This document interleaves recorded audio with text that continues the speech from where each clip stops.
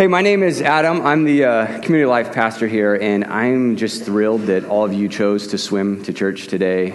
And everyone's here because they chose to be here, and we get to worship together. We get to open Scripture, and I'm confident and fully believing that when we do these things, God meets us, and it's impactful. So welcome. We are in a unique season and a unique series. This teaching series is titled The Story, and we have felt led to look at the story that God tells through His Word. This book, this Bible that shapes us, that gives us our identity, that leads us. It says in Hebrews 4 that this book is actually active and alive, and it lives. And I've read it cover to cover a handful of times. I've studied it in school, and yet when I open it, still, it speaks to me, and it's fresh. And so we have felt led as a community to look at this story that God has told. And I really like the name of this series, in that I really like stories. If you've hung out with me, you'll know that I like to tell stories. I like to listen to stories. And it's just a great way to communicate. It's a language of our soul. We learn lessons through stories. We get to know each other through stories. We tear down walls through telling stories. In fact, this week I was with Tim and some of his old friends from his college and early ministry days. And what do you do when you get together with old friends? You share stories, right? The glory days. Some of them were embarrassing stories. So I came home with some really good information. I'm excited about that. But we share stories because that's how we share life. And God has given us His story. The story that's captured in the words of this book. And today, as we think about this season that God has called us into, we also feel called into a season of rest. A season of refreshing and renewal through God's story. But here's the challenge. Rest isn't very natural for us. In our context, in our moment, rest is actually a little bit challenging. Do you guys feel that? Rest and stepping away from busyness and stepping away from work and the chaos of life, it takes a little bit of work from us. And yet, when we look at the story of God, He's got a plan. He's given us a way and a plan of how we can rest and rest in Him in a way that's refreshing and renewing. So this morning, we're going to look at how God models this, what He says about it, how Jesus embodies it, and I want to invite you to even think about your time, how you order your days, your weeks, your months, the seasons of your life, and how rest is giving you moments to be more present with God. So before we dive in, I'm going to pray for us. Father, as we feel like we're responding to you leading us into rest and into your story further, I recognize that rest is a little bit challenging, that finding seasons and time that we set aside just to be present with you is a stretch for us, and it's a reach. And I know that many of us are going to walk out the doors of this place contemplating this. And so I pray that we would respond with courage as we listen to your word today. I pray that you open our ears, our minds, and our hearts to listen to what your Spirit has for us. And Father, we thank you. We love you in your name. Amen. So a handful of years ago, Dana and I, my wife and I, had the perfect vacation.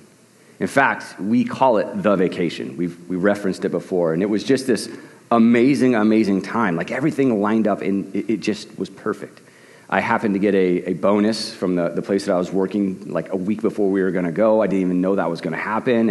And we were living in Albuquerque at the time, so we headed out on our 2-week vacation and went through Phoenix and dropped off my kids at my parents' house. And I don't see a correlation that this is like the best vacation and my kids were...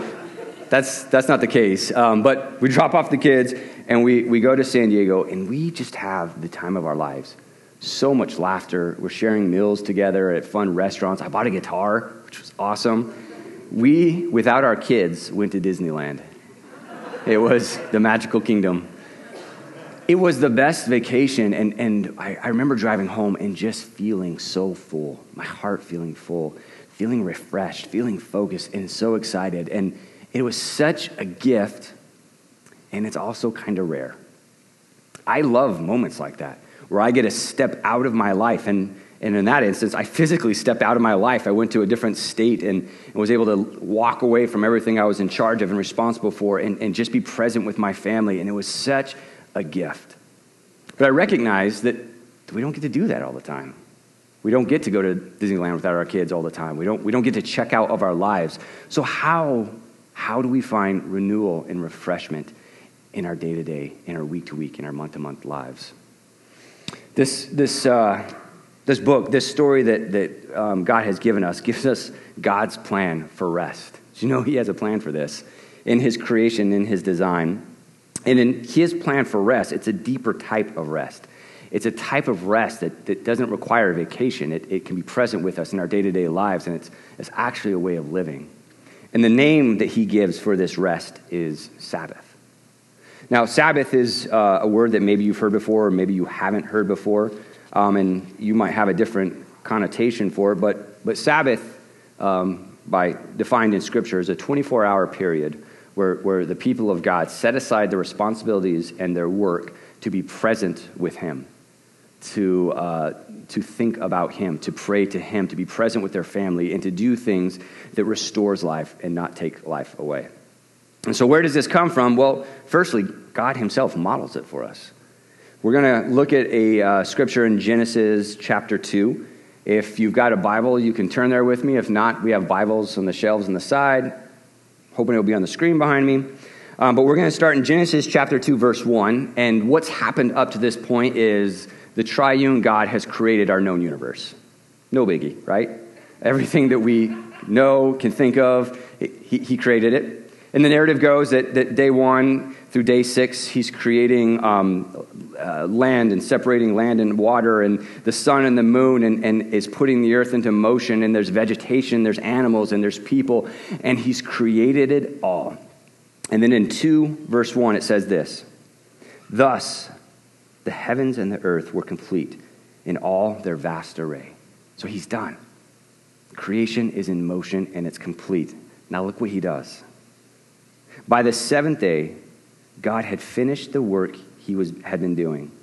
So on the 7th day, he rested from all his work. Then God blessed the 7th day and made it holy, because on it he rested from all the work of creating that he had done. God works for 6 days to bring forth creation, and then he models for his creation a sense of being and rest. He ceases to work. Now, when we read this, we understand that God is modeling this for us. God is all-powerful, inexhaustible power. And so him doing this is demonstrating for his creation, modeling for his creation, his plan for them to be human, his plan for them to rest.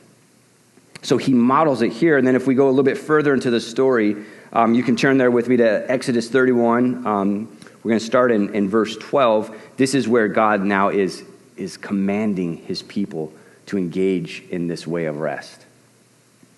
The scene here, this is Moses on Mount Sinai, where he is given the law and the 10 Commandments and how God's people, the Israelites, are going to be led, and this is their identity, and this is the mechanism. This law is the mechanism for which they make connections with God, and here Sabbath is a massive part of this. Starting in verse 12, it says this: "Then the Lord said to Moses, 'Say to the Israelites, you must observe the Sabbath.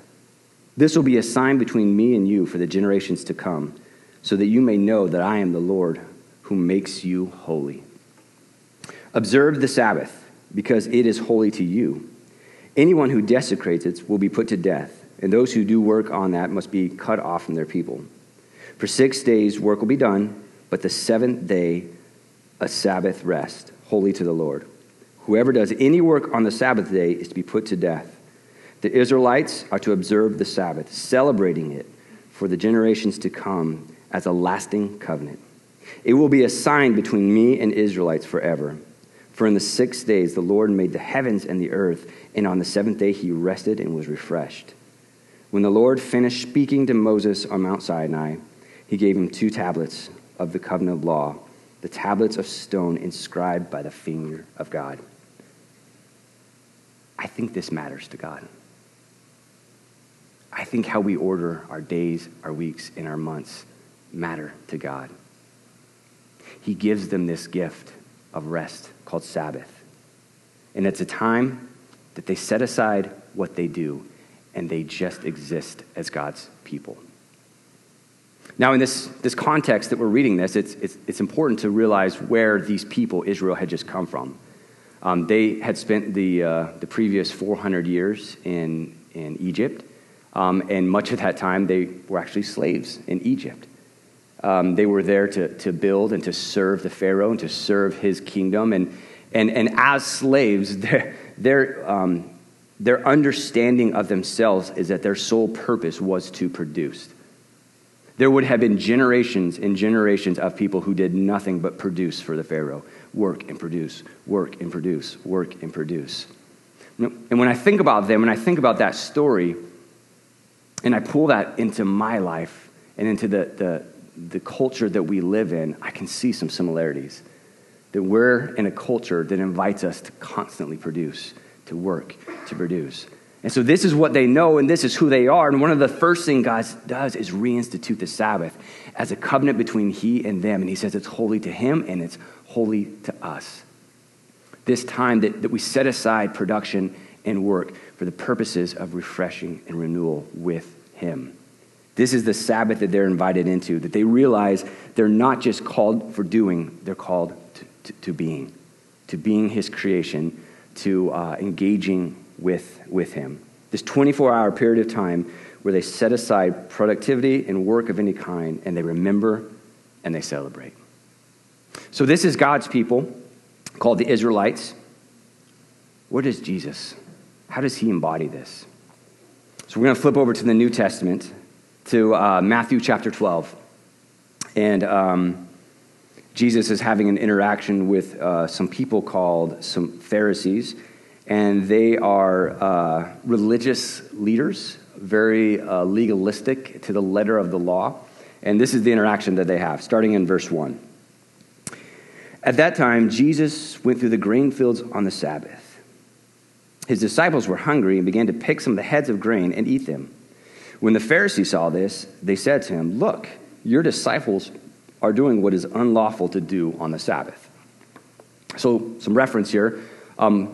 In the original tradition of Sabbath, people would prepare food the evening before and not work, not cook, not clean, do nothing on the Sabbath. And so the fact that these disciples are walking through this grain field and picking the heads off the grain, it's an original version of a granola bar.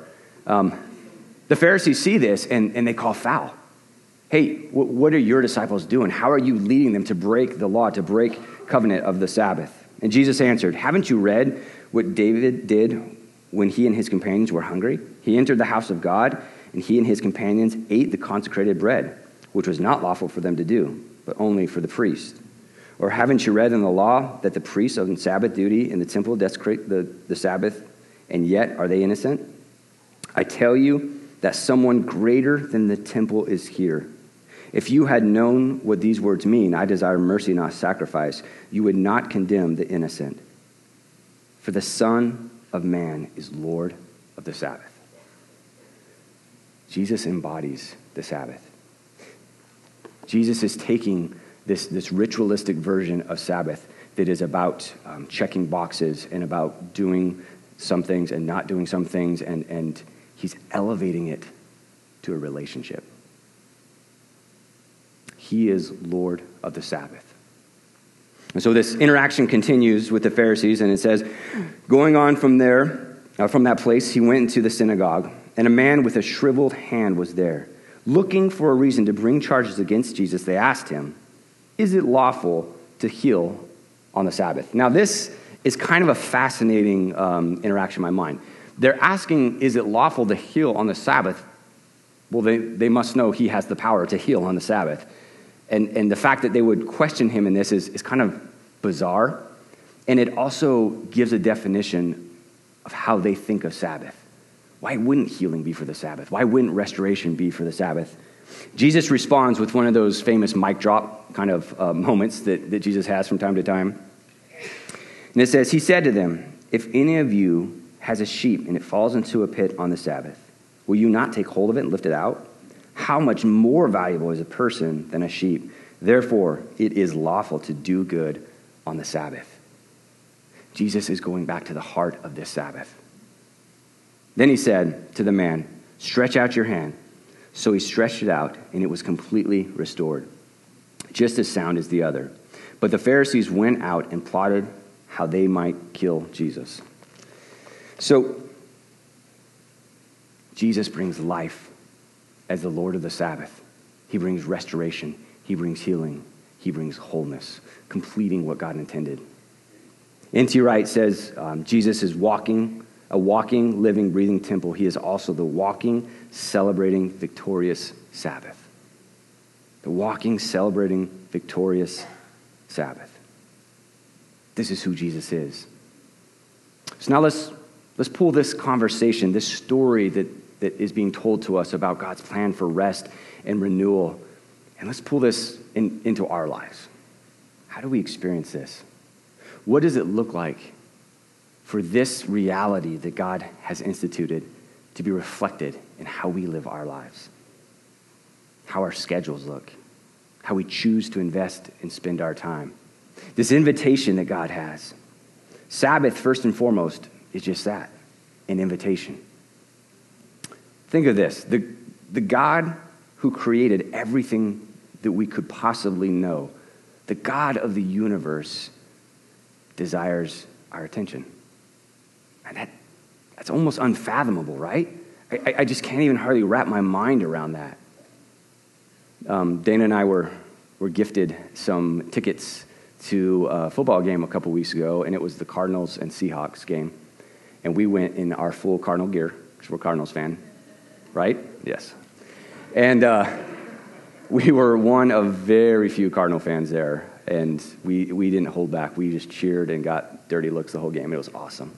But before the game, I walked down to the edge of the stands, kind of getting as close to the field as I could get. And I was there with like a whole bunch of little boys, all screaming at players, trying to get their attention. Russell Wilson, trying to get an autograph or something. And I was undignified and was pretty much doing the same thing for Larry Fitzgerald. And I've followed Larry Fitzgerald throughout his career. He's played in Arizona the whole time. He's definitely the most holy NFL player. But I was thinking about this. Here's this guy, and I would love to meet him. I'm trying to get him to look at me unashamedly. And he's had hundreds of thousands of people watch him in his career. He's made tens of millions, maybe even over $100 million. He's made a lot of money. And he's done good things. He seems to be a nice guy. But at the end of the day, do you know what he does? He runs and catches a football. That's it. That's what he does. He does it really well, but that's it. That's what he does. He runs and he catches a football. He's a guy. He's a man. He's a person just like you and I. And yet the idea of getting his attention would be meaningful. And wait, like the God of the universe desires for us to set our mind on him, to look away from the busyness and the things that we manage and be present with him. That's his standing invitation to you.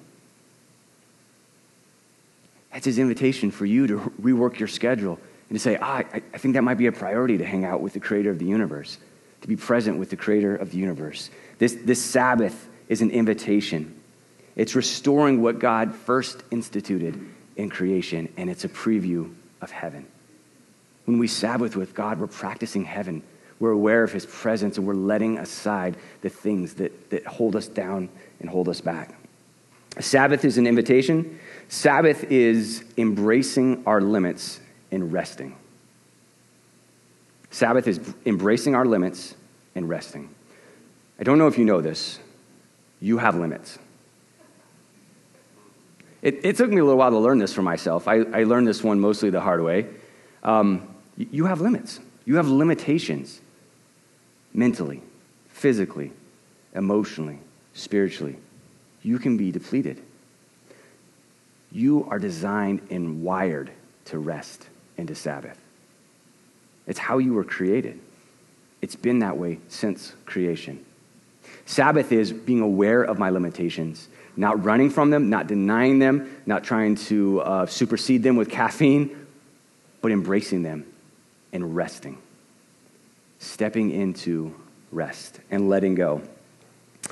Pete Scazzero wrote an incredible book, Emotional Healthy Spirituality. If this topic we're talking about is pulling on your heart, I would highly recommend reading this book. But here's a quote from the book about Sabbath. On the Sabbath, we embrace our limits. We let go of the illusion that we are indispensable to the running of the world. We recognize that we will never finish all our goals and projects, and that God is on the throne, managing quite well in ruling the universe without our help. Sabbath is an invitation for me to let go, to set aside what I've been called to steward and to manage, and let God be God, and for me just to be in his presence. This is what he's inviting us into, this relationship. Now, I have to say, when we talk about embracing limits, there's an asterisk or a warning with this.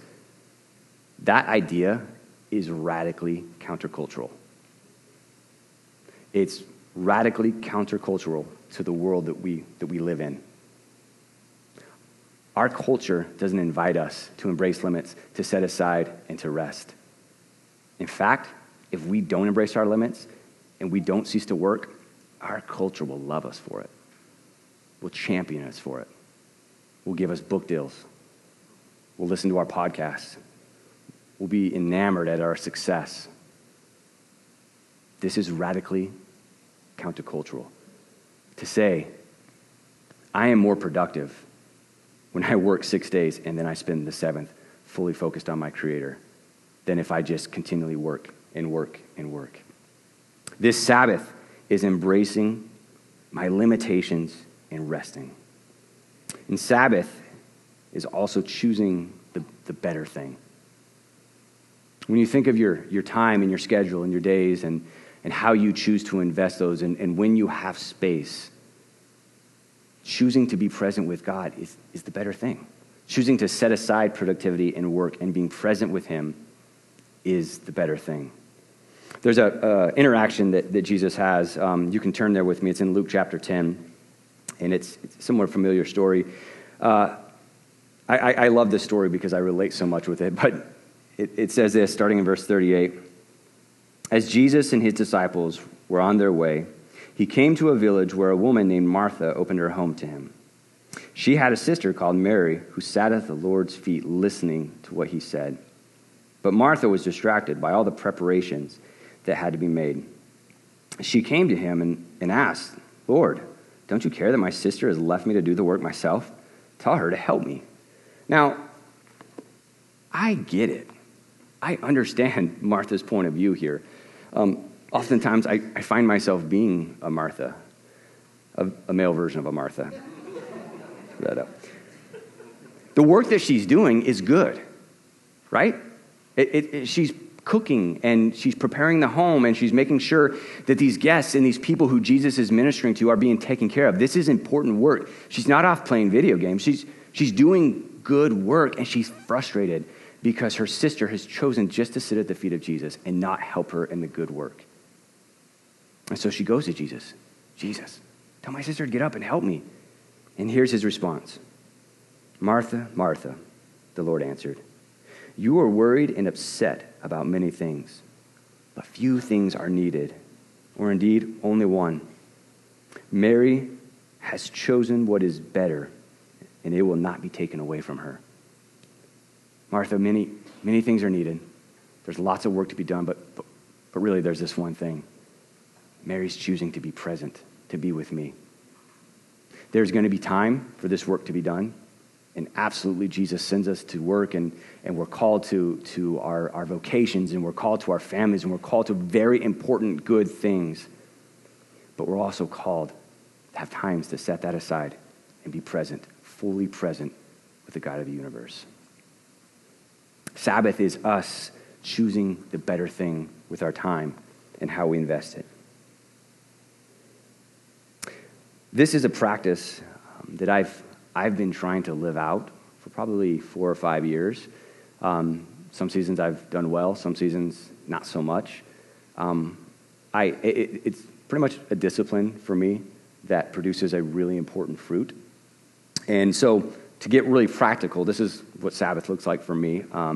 My day off is Friday, and it's a time where I wake up and really have to work hard at mentally shifting gears from work mode to Sabbath mode. I've noticed that it just doesn't happen automatically because I'm on a day off. Like I have to discipline myself to set aside the things that I'm carrying, weights and responsibilities, things that I want to see, ambitions, desires, to literally set that aside and be present with God. It's a day that I hope at the end of the day I've celebrated. I hope I've laughed with my wife and my friends and my kids. I hope we played. I hope at some point I got outside and have communicated with God and expressed. And not a prayer of, God, I want to see these things happen, or can you do this, but a prayer like a father and a son communicating. And when I've done this well in those seasons, there's richness and refreshing that's coming from that Sabbath. That I'm getting a sense of God's love for me, that it's going beyond my mind into my heart, and I've got a sense of his presence. And in the seasons where I've not been well and not been disciplined at Sabbathing, I feel drained. I feel emotionally and spiritually behind and drained and trying to catch up. This is how God is leading me, this rest and to contemplate and to delight. I feel like God is telling me that this is really important this year. We've shared our story, Dana and I, and we've just had a pretty crazy couple of years. And yet I feel like God has a story he wants to tell to me and through me. I don't want to be so busy I miss it. I don't want to be so busy that the life he wants to speak into me, the affirmation, the love, the vision that he wants to speak into me, that I'm too busy with my worldly things that in the grand scheme of things might not even matter that much, to stop and to listen to him. I wonder what he wants to tell you.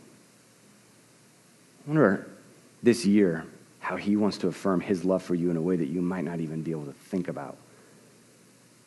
I wonder what his vision and his plan and his dream is for you. What story does he want to tell through you and in you this year? And will you be willing to stop long enough to listen? To do the hard work of carving the time out of the week. It's not easy. You got to fight for it. To stop and to listen. And I realize we're all living different vocations, different family circumstances, and it's not cookie cutter and so easy that we're all just going to take Friday and that's going to be our day.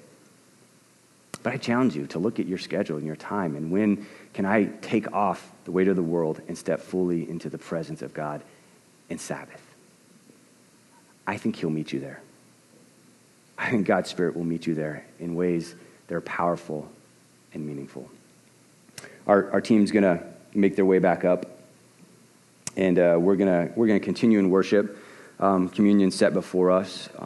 We come and we worship the Lord of the Sabbath, who brings restoration and wholeness and renewal. And my hope and my desire for you as you leave this place is that you think about this question: where am I disciplining my time to be fully present with God and rest in his presence, to celebrate him, to set aside doing for the sake of being?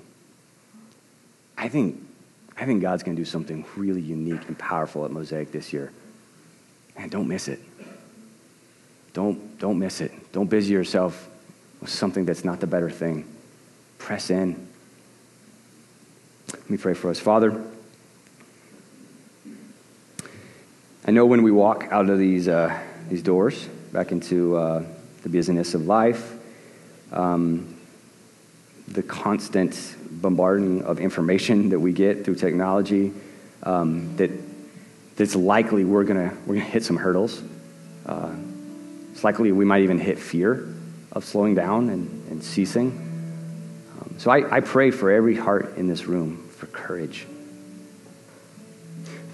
and desire to be fully present with you, to do what it takes, to go through the work of discipline, carving out time to be with you and to rest. And thank you for rest. Thank you that you want to be with us. You desire our attention. You desire our words and our thoughts. We love you, Lord, and we worship you in your name. Amen.